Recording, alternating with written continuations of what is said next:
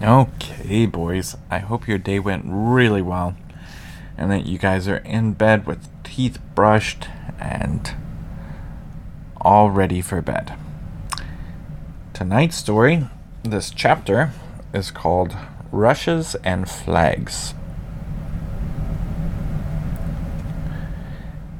Every morning after Mary and Laura had done the dishes, made their beds, and swept the floor, they could go out to play. All around the door the morning glory flowers were fresh and new, springing with all their might out of the green leaves. All along Plum Creek the birds were talking. Sometimes a bird sang, but mostly they talked. Tweet, tweet, oh, tweeter, tweet, tweet, one said. Then another, gee, gee, gee. Another laughed, ha, ha, ha, ha, true. Laura and Mary went over the top of their house and down along the path where Pa led the oxen to water. There along the creek, rushes were growing and blue flags. Every morning the blue flags were new. They stood up, dark blue and proud, among the green rushes. Each blue flag had their 3 velvet petals that curved down like a lady's dress over hoops. From its waist 3 ruffled silky petals stood up and curved together. When Laura looked down inside of them, she saw 3 narrow, pale tongues. Each tongue had a strip of golden fur on it. Sometimes a fat bumblebee, all black velvet and gold, was bumbling and budding there. The flat creek bank was warm, soft mud. Little pale yellow and pale blue butterflies hovered there, and alighted and sipped. Bright dragonflies flew on blurry wings, and mud squeezed up between Laura's toes. Where she stepped, and where Mary stepped, and where the oxen walked, there were tiny pools of water in their footprints. Where they waded into the shallow water, a footprint would not stay. First a swirl like smoke came up from it, and wavered away in the clear water. Then the footprint slowly melted. The toes smoothed out, and the heel was made only a small hollow. There were tiny fishes in the water, and they were so small that you could hardly see them. Only when they went swiftly, sometimes a silver belly flashed.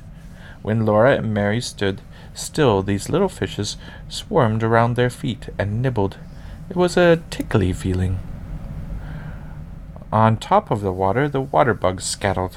They had tall legs, and each of their feet made a wee dent in the water. It was hard to see a water bug. He skated so fast that before you saw him, he was somewhere else.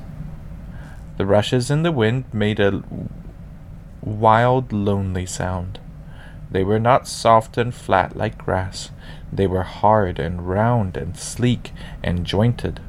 One day when Laura was wading in a deep place by the rushes, she took hold of a big one and pulled herself up on the bank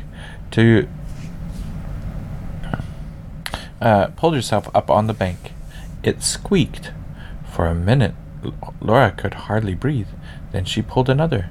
It squeaked and came in 2.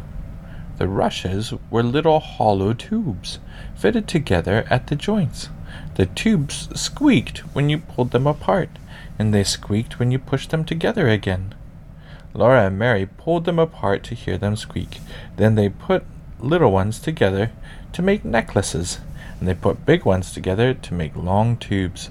They blew through the tubes into the creek and made it bubble. They blew at the little fishes and scared them. Whenever they were thirsty, they could draw up long drinks of water through those tubes. Ma laughed when Laura and Mary came to dinner and supper, and all splashed and muddy, with green necklaces around their necks and green tubes in their hands. They brought her bouquets of blue flags, and she put them on the table to make it pretty. I declare, she said, you 2 play in the creek so much, you'll be turning into water bugs. Pa and Ma didn't care how much they played in the creek, only they must never go upstream beyond the little willow valley. The creek came to around a curve there, and It came out of a deep hole full of deep water. They must never go near to that hole, even to see it. Someday I'll take you there, Pa promised them. And one Sunday afternoon, he told them that this was the day. And that's the end of the chapter, boys. I love you. Good night.